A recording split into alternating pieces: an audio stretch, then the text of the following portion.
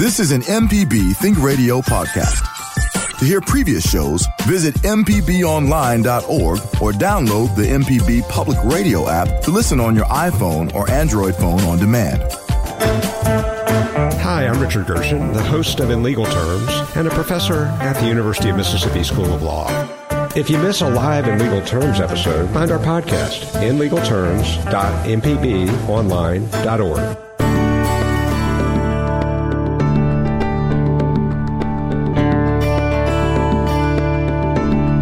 This is Southern Remedy on MPB Think Radio. I'm Dr. Jimmy Stewart, professor of internal medicine and pediatrics at the University of Mississippi Medical Center. Hope everybody's having a great Wednesday morning. I had to think what day it was there. That tells you how my week is going so far. Don't even know what day it is. Maybe I need a mini mental status exam.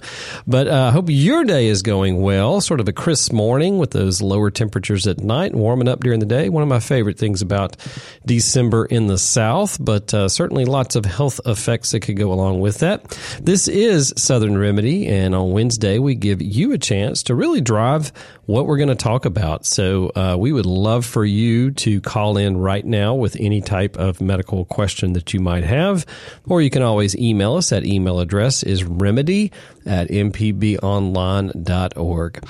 From time to time, I get questions from my patients in clinic, and one of the things that they usually bring up this time of year is, what are the effects of cold on our health? And a great question, and the body has a great ability to adapt to so many different environments, whether they be hot or cold or rainy or dry, and there's lots of different systems in the body that help to regulate that.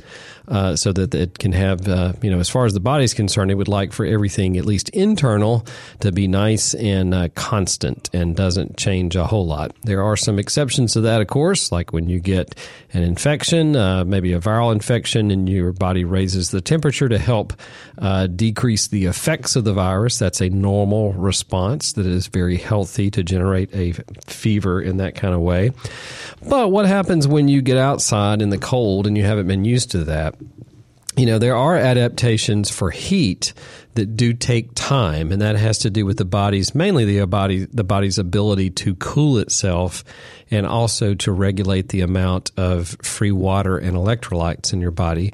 And it takes up to about 2 weeks to sort of acclimatize to those effects. But as far as the cooling effects, particularly as it gets cold, the body really has some instantaneous things. So it doesn't really adapt over that. Now, you can adapt to how you view it and how you tolerate it.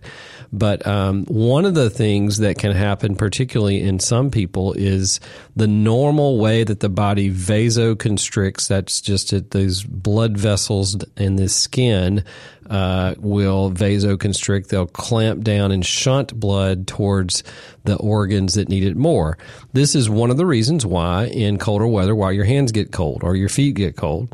And different people have different measures of those responses. But they are, again, for a very good purpose to help shunt that blood to organs like your heart and muscles and your brain so that they don't cool off. Once they start cooling off, then you can have some bad effects. But as you do that, that can cause a lot of different responses in the body. Now, if you are a person that has an exaggerated stress response to the cold with excessive vasoconstriction, you can have what's called Raynaud's phenomenon. That's RAYNAUD, so a French name. And basically what happens is you get really painful, usually in the hands or the feet in cold weather, really painful digits in your extremities. And initially, they can be white, okay? So they're sort of patriotic is what I call them, but not in the good way. So they're white to begin with, and that's because of those blood vessels that have clamped down, and again, in an exaggerated fashion. It's a normal response, but it's just gone too far, and it restricts blood flow in those areas.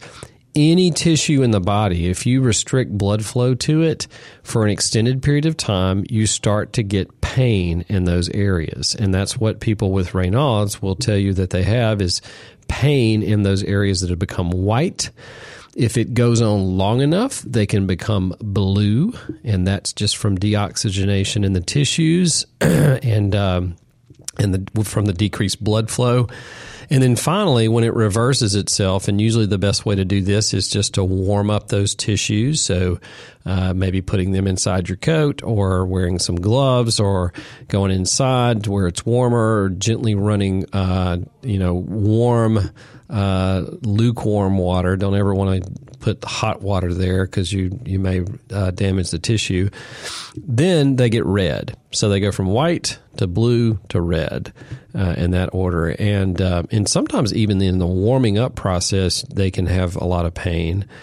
Now, Raynaud's is both a diagnosis and a symptom. So some people have Raynaud's and don't have any other problems that are identifiable, but it can be associated with certain autoimmune diseases. So you can have mixed connective tissue disease, for instance, and have Raynaud's, or you might have Raynaud's in conjunction with rheumatoid arthritis. So it is, something that does need to be. Anytime I have a patient with Raynaud's, I'll think about maybe if we need to be a detective a little bit more in more detail and ask some more questions about what else is going on. Maybe even check some autoimmune laboratory results just to see if they're indicative of something else. But that's one of those things that all of us experience to some degree when we go outside. My hands are still a little cold from walking outside today to my car and then driving over here and then getting out again.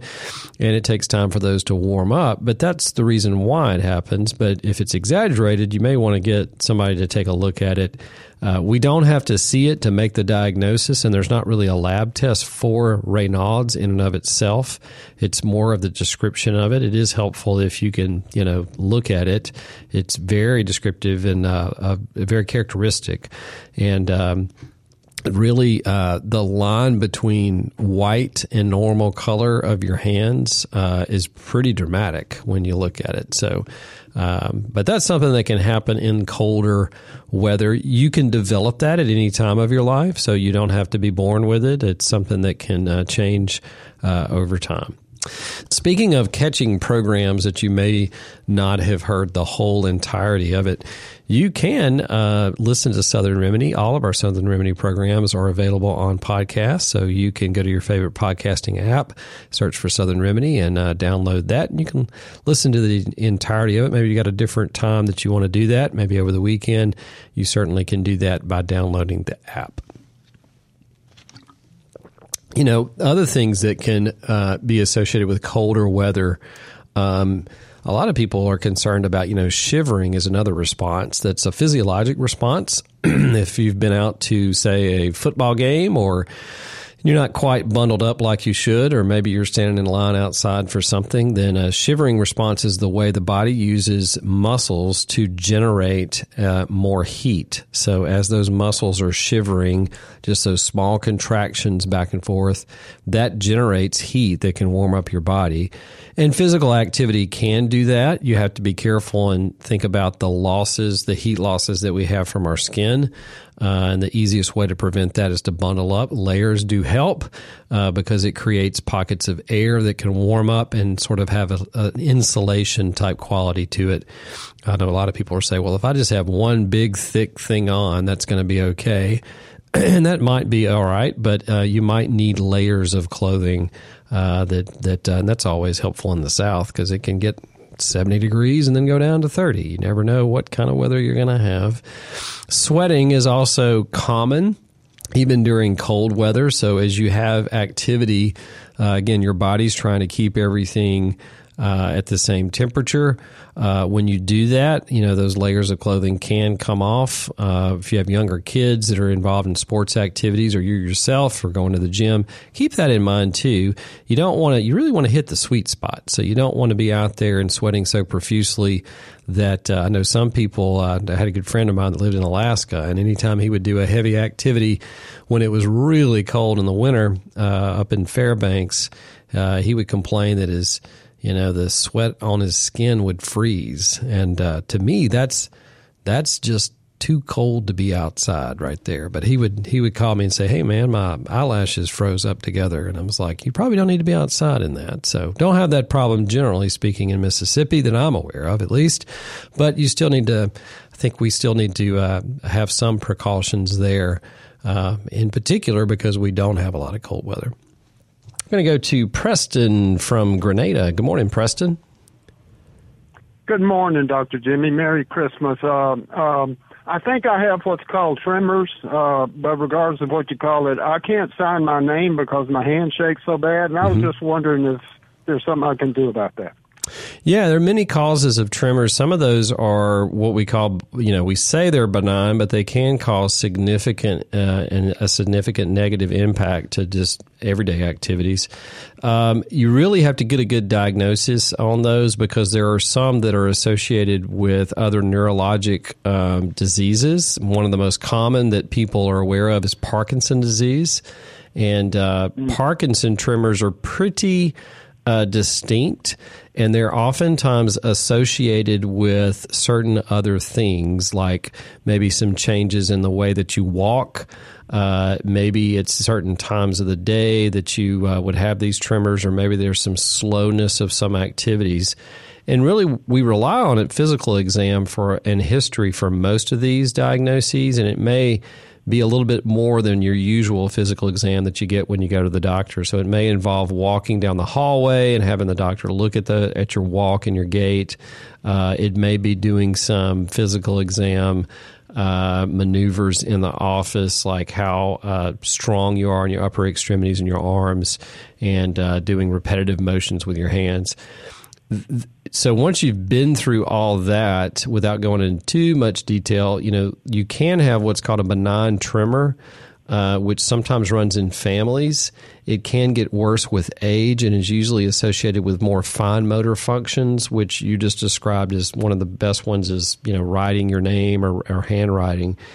There are some medications to treat this if that's what it is. Some of those are blood pressure medications like beta blockers that help sort of smooth out muscle contraction because it's really a disinhibition of the muscles in your extremities by your brain over time.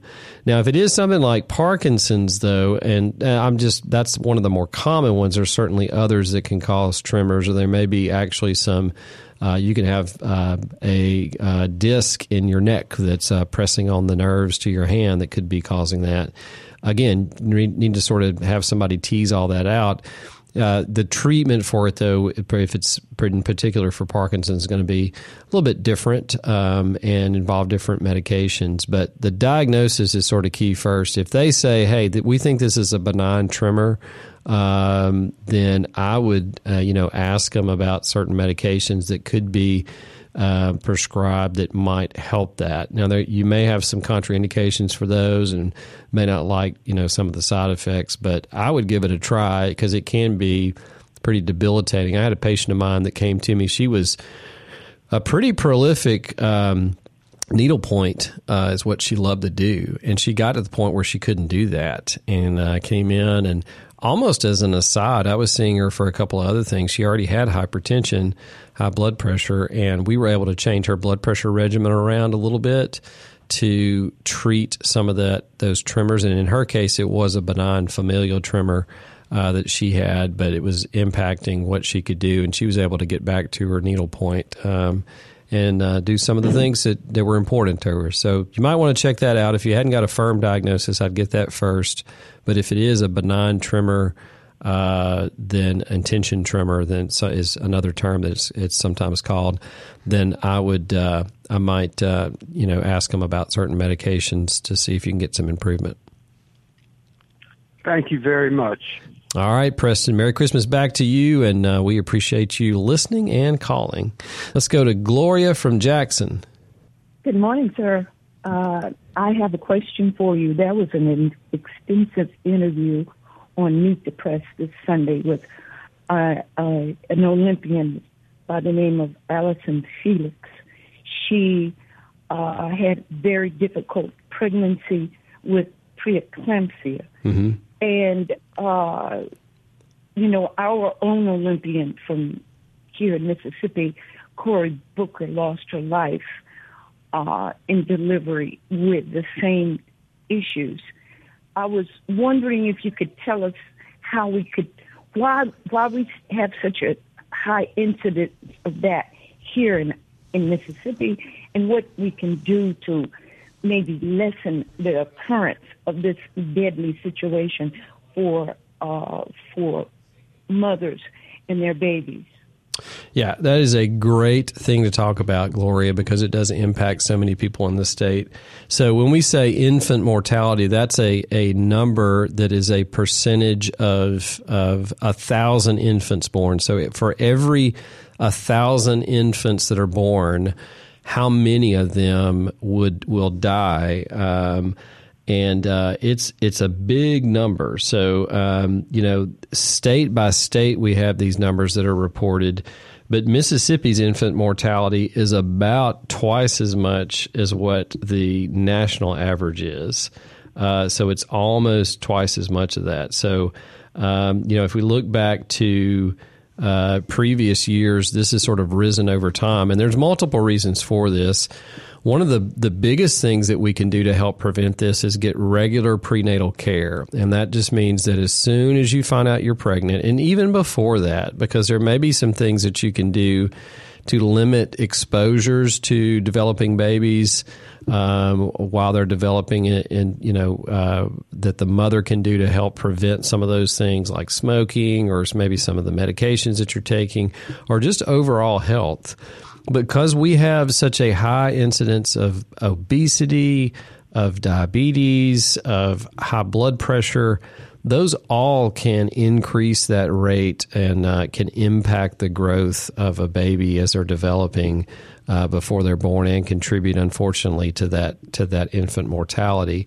So all of those things, you may think, hey, I'm young, I know I have high blood pressure, but I'm just going to move forward with it, and I don't really want to address it. It can impact not only your life but your future baby's life. So it's important to address all of those comorbidities, is what we call them, other medical conditions that you might have. And it's, we think we can wait. We usually think this a lot about a lot of things, like, well, we'll just wait, and when I know I have it, I'll address it. But really, because of the development of a baby and how it works and the timing of it, you may be 6 or even 6 weeks into being pregnant and not know it, or longer. And that's 6 weeks that have an enormous amount of very important stages in the development of that baby that may be impacted by negative health issues that you might have. So that's the reason for, doing that and really paying attention to it and being aggressive with the treatment of those things, or prevention of those things. So if we did that, then we would have a huge impact in that infant mortality rate. The other thing is making sure that we, again, once you know you're pregnant, setting up a time to go to a physician who is going to follow you for that over time and really look at all of those different things that might be impacting the pregnancy. And then making sure, if it is a high-risk pregnancy, that an obstetrical physician would be following you for that, and maybe even bring in some other specialists to help during the delivery, and to make sure the timing of the delivery is correct, and all the resources that you would need for that birth would be there. So. Again, those are great things to bring up, Gloria, very pertinent, and certainly this is one that sort of hits near and dear to me for our patients of the state, that we could make a big impact. One last thing. Miss Allison Felix on this interview mentioned the fact that she had been taking care of her health all of her life. She's 4 or 5 times gold medalist. And the question that puzzles her so is, I have financial means, I have excellent health, and still I have been hurdled by this eclampsia. Is there something maybe beyond the approach that you just outlined? Is there something maybe beyond that we need to be aware of, that maybe all of us might not know about? Do you have any ideas of that? Yeah, the most common, if we're talking about eclampsia or preeclampsia, the most common thing that can affect that is high blood pressure. So that's the biggest, if you control high blood pressure you do before you get pregnant, while you're pregnant, that can decrease that incidence of it. But there is a lot about eclampsia that we're learning, and it can, you can have a predilection in families. So there's some genetic component that we don't fully understand. There may be some environmental factors that people are exposed to that may make them more likely to get that. And then diet and exercise play a big part. And sometimes too much exercise certainly I think we're really on the other end of that. Like, there's not too many people that are getting too much exercise, particularly in Mississippi. But that you can affect negatively. Most obstetricians now, the data would support that we do need to continue exercise, but they're a little hesitant at the higher ends of it. If you're competing, we've certainly had Olympians that have been very successful, including Allison Felix, which is a prolific runner, that have done very well and have gotten pregnant during that time that they're training. But you do have to make adjustments. So there are some adjustments in both the intensity and then of the exercise and in your nutrition. And it can not only harm the baby, but it can harm you during that time too. So I'm not saying, certainly we're not at, we know that it's important to continue that through your pregnancy, but there may be it's another reason for seeing that obstetrical person during that time and getting some good advice on what you can and can't do during that time. But we've got actually with several researchers at UMMC that have been studying eclampsia and sort of the effects of it and what are some of the causes of eclampsia from a research standpoint to better understand it, to do some things. But far and above, hypertension, and not just getting a little bit of treatment, but treatment to goal blood pressure is extremely important in trying to prevent that. Thank you, Doctor. Yes, ma'am. Thank you for calling. This is Southern Remedy on MPB Think Radio. Dr. Jimmy with you this morning. I had some great questions and points so far, but we've got plenty of time in the hour left for you to call in. I'm going to go to Gene all the way up in Memphis. Good morning, Gene. Hey, good morning. Thank you, Doctor, for answering my call. Sure. I've got a couple of questions, at least. One is concerning my left hip that seems to have a sharp pain when I'm leaning a certain way, or it seems like it wants to pinch a little bubble or something. Is it on one? I don't know if it's pinching. It's on like the left side. Okay. And is it localized? Does it always occur in the same place? Like, is it up front same or on place, and it seems like it's like toward the back, like it's pinching an apple or something, and it's like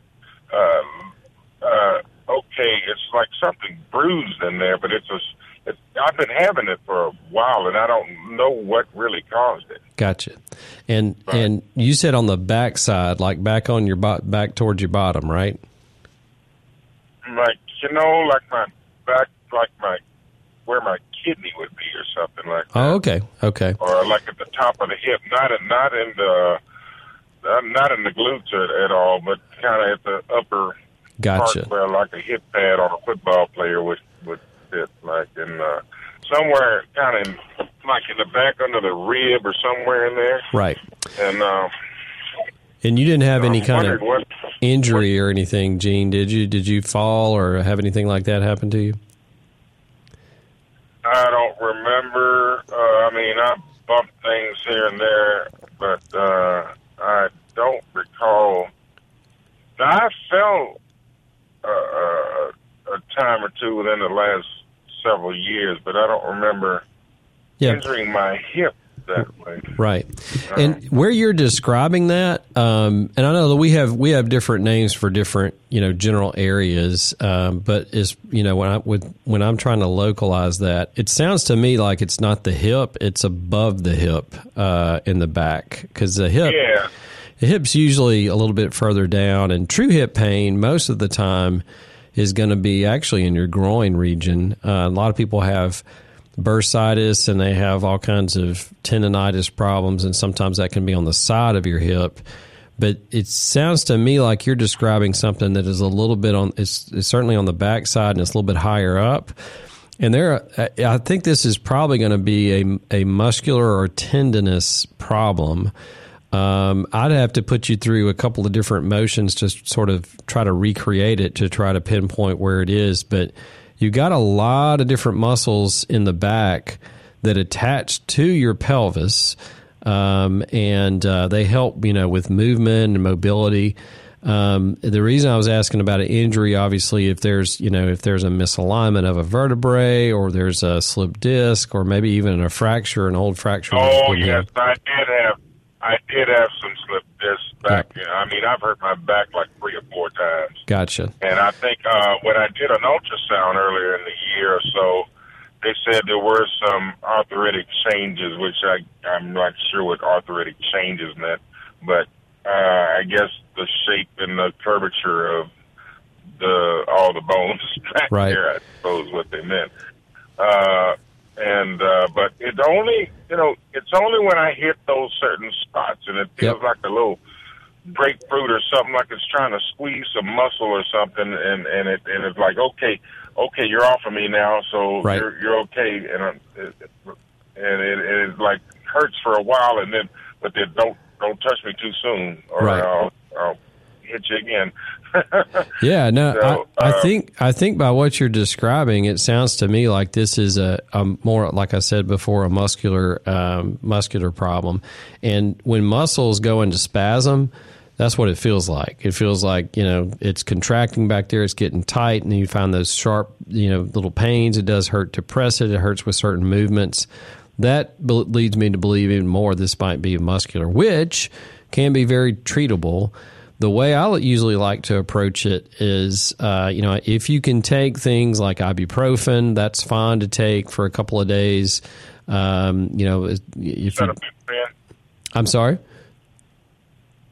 Acetaminophen would be good. Acetaminophen is good for something that's muscular related. I sort of like to lean towards things like Advil and Motrin or ibuprofen.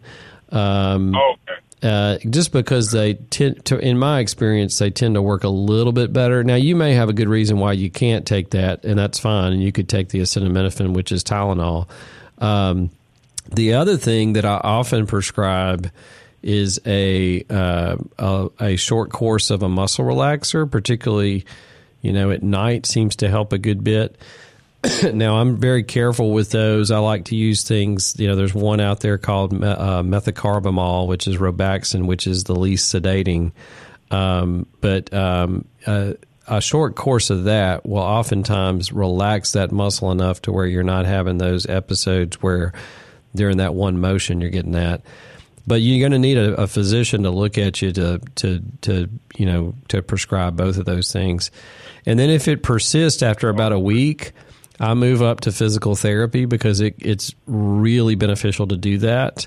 And what they do is depending on where it is, they do some strengthening and stretching exercises that can help take the tension off that muscle and distribute it around other places. Now, if you had said, you had fallen recently or something like that, I would do x-rays, but I don't know that they're going to be that beneficial, based on what you just said. Certainly blood tests wouldn't be beneficial. Arthritic changes are common as we get older. Sometimes those are little bone spurs on the vertebrae. Sometimes it's just thickening of the vertebrae in different places, and those can press on muscles and nerves. Typically in the lower back and pelvis, you wouldn't just jump to surgery on that. That'd be the last thing that I would do. But I think a little bit of that ibuprofen, that Advil, Motrin, for the pain, it can also help relax those muscles a little bit. Maybe a muscle relaxer to throw on that. If it's not getting better in a week, then I would, maybe consider going to physical therapy. But a physician's going to have to do that, or a nurse practitioner that can see you and sort of recommend that. Well, I like your idea of moving around those or bone spurs sort of thing, and I think I have a physically somewhat active job, but it's not triathlon or anything, but it's several movements. But I think the movements on my own, if I could just develop some exercises, I think I could. Yeah. Okay. And another thing I want. Go ahead. I want to ask about is misaligned jaw may have an effect on your hearing, because it seems like I have a harder time clearing my ears and for audio performance, and it seems like I have a harder time understanding words that are some frequencies of words. But I know TV volumes can be different, and right. Yeah, speaking all different pitches and different pronunciations and everything. But there's some, I think, my ear canal has been compromised some kind of way, because I know my jaw, I bite my lip a little bit too much sometimes, or my tongue, and I think, is there any way to realign the jaw and open or make the ear canal a little bit better? And I'm also having trouble swallowing sometimes, and I don't know, maybe that's my blood pressure medication or something like that. So can you comment on those? Yeah. So the jaw itself shouldn't be connected to the ear canal like that. Now, what you may be experiencing, and I think you sort of mentioned this, if you blow your nose too hard, sometimes it'll feel like you're stopping up your ear. Oh, yeah. Or if you yawn, it may unstop it from time to time. That's actually the eustachian tube, which is a little tunnel, little canal that connects the inner ear, right, where those apparatus for hearing is, and the back of your throat. So balance the air pressure on each side. Exactly, and that may be what you're experiencing more than the jaw itself is pretty distant to the ear canal, and it doesn't. Now, some of the same things that are going on may be affecting that eustachian tube, but usually that's just an equalization thing. But that can affect your hearing pretty much. I will say, if you're having trouble swallowing, particularly if it's progressive over time, get that checked out, because that can be other things that are happening. Okay. Well, I thank you, Doctor, so much. It's been extremely helpful. All right, Gene, thank you for calling and listening, and we do wish you well. We're going to go to William from Hattiesburg. Good morning, William. Good morning. Doctor, I have cramps in my feet, my calves, and my thighs every morning. And I noticed it since Thanksgiving, it started doing it every day. It was kind of intermittent before Thanksgiving, but now it's every morning. I go to sleep about 11:30 every night. I used to sleep about 7 or 7:30, but now these cramps wake me up between 5:30 and 6 o'clock. And like I said, that's every morning. Yeah, and the sleep part of it is very interesting to me, because it might point us in the right direction. So, did you say, or have you woken up and you're sort of like out of breath when you sleep, or if you've had sort of sleep fragmentation where you wake up and can't get back to sleep? No, sir. Okay. I sleep well, and I was sleeping well before these cramps started to plague me. Gotcha. So cramps can be caused by a number of things. I think a lot of people jump to some of the more common things, which is like electrolyte disturbances, particularly if your potassium gets too low or magnesium gets too low. Sometimes you can experience cramps, particularly when you overexert yourself with physical activity. That is a simple thing to check and to see if those levels are normal. A lot of people will eat things like bananas, which keep in mind, if you're doing that, or citrus fruits for that matter, are pretty high in potassium.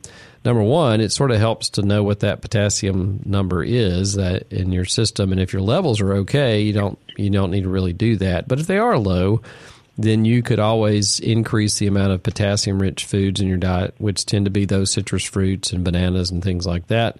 There are a lot of vegetables that have high potassium as well. But you need to eat it consistently. But if it's not that, and particularly if it's affecting if you've had changes in your sleep because of it, a lot of sleep disorders will present themselves just with muscle cramps. So I always take a good sleep history, and if there's other people that are sleeping in the same room or bed with you, sometimes that can be helpful too, to sort of zoom in on, do you have restless leg movements at night? Does it feel like you just can't get situated in the bed? Because sometimes treating those disorders can alleviate a lot of the cramps that you're having throughout the rest of the day and get you better sleep. But there's something about it. I've never seen any kind of direct evidence of why this happens, where you can have these cramps that go along with some of the parasomnia, some of the sleep-related disorders. But it is a fairly known association with those.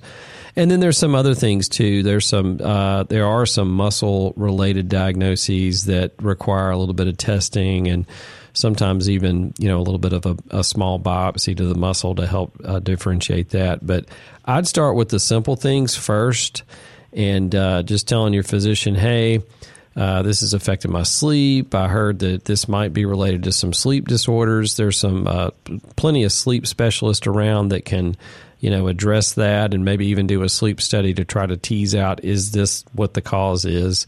But they're probably going to do those blood tests first, because again, that's a pretty easy fix. If your potassium is low, do need to figure out, if that's the cause of why it's low in the first place. But that's where I would start. I know a lot of people like to just go ahead and jump in with taking supplements and that kind of thing. But really, you should know if it is low, then that would support that. If it's not, then you move on to the next thing. Okay, doctor, I appreciate it. Yes, sir, and thank you for calling. This is Southern Remedy. Dr. Jimmy with you this morning. If you're not able to call in today, you can always email us. That email address is remedy@mpbonline.org. Let's go to Floyd from Macon. Good morning, Floyd. Good morning. How you doing, Dr. Jimmy? Good. Got a question. My daughter has a condition called ovarian remnant syndrome. It's where she has her ovaries removed, but the remnants of them still grows and produces hormones, and it's creating abscess where she gets real sick and she has to go to the hospital maybe 3 or 4 times a year. Sometimes she's hospitalized, and they have to drain those abscess every so often. But what we're trying to find is what's the complete fix for that? Is there something like a surgery or something she could do? Right. Yep. Yeah. And this is an area that I'm not as familiar with as other things, but my, sometimes surgery is the sort of the finality of that. And now a lot of them, there is a surgical techniques, and then there's the pharmacological techniques. So pharmacologic, that means that we try different medications, different ways to sort of treat that. There are some hormonal treatments that can be used to do that for some patients, but it's pretty small numbers, I think, that they've been tried.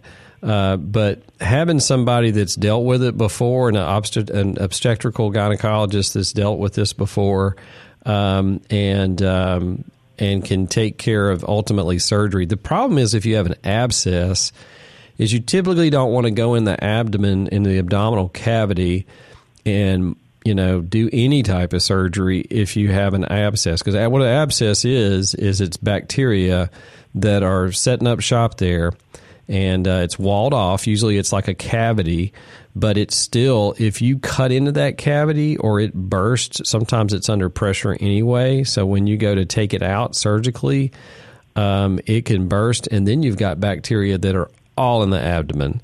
and that can cause the patient to become sicker. It's a little bit harder to treat at that point. You have to wash out the entire abdomen. So treating it with antibiotics, and the other thing about antibiotics are they're very hard to get in these abscess cavities because they're under pressure and have poor blood supplies. So that's why getting it drained off can be the thing to do. But if you reach a point where it's small, usually they'll want to drain it off, maybe treat it with antibiotics, let it get smaller, and then take the whole thing out surgically. Then I think that would be the thing to do. Again, everybody's going to be a little bit different, though, particularly if you have an abscess situation. So they're going to have to treat that very carefully. A lot of people would be like, well, why don't we just go in and take it out? But that's the reasons why, because sometimes you can do more damage and spread that infection throughout the entire abdomen when you go in and do it. Surgeons typically don't like to operate on things like that unless they absolutely have to, but it probably wouldn't be a bad idea just to get a second opinion from somebody. I don't know that they'll have that much of a difference of opinion, but that's always a good option, particularly if you feel like, you're just sort of exhausted the options that you have. But that was, and again, this obstetrics and gynecology are not that's probably the biggest area that I feel the weakest in. But based on what my colleagues have told me and what I've read, that would be what I would do. Okay, thank you very much. That's exactly what happened. But she had surgery, and 2 days after, she developed about 6 or 7 abscesses after that surgery, after they went in to remove her ovaries. Yep. That's probably what happened. Yeah, it sounds like it. It sounds like it because that's a risk with surgery is infection sometimes, and even if you're really careful, sometimes there's just bacteria that you can just have one bacteria. That's all you need, and they're really tiny. And once they set up shop, it can be sort of hard to treat. Yes, sir. All right. Well, thanks, Dr. Jimmy. I appreciate you taking my call. Thank you, Floyd, and I hope everything works out for you. I believe it was your daughter there. That's about all the time we have for today. I want to thank everybody for calling as usual. Southern Remedy is a production of Mississippi Public Broadcasting Think Radio and is funded in part by a grant from the University of Mississippi Medical Center. I'm Dr. Jimmy Stewart, Professor of Pediatrics and Internal Medicine at UMMC. Southern Remedy is produced by Kevin Farrell, and the podcast producer is Abram Nanny. You can tune in to MPB Think Radio every weekday morning at 11 for the full Southern Remedy lineup. This is an MPB Think Radio podcast. To hear previous shows, visit mpbonline.org or download the MPB Public Radio app to listen on your iPhone or Android phone on demand.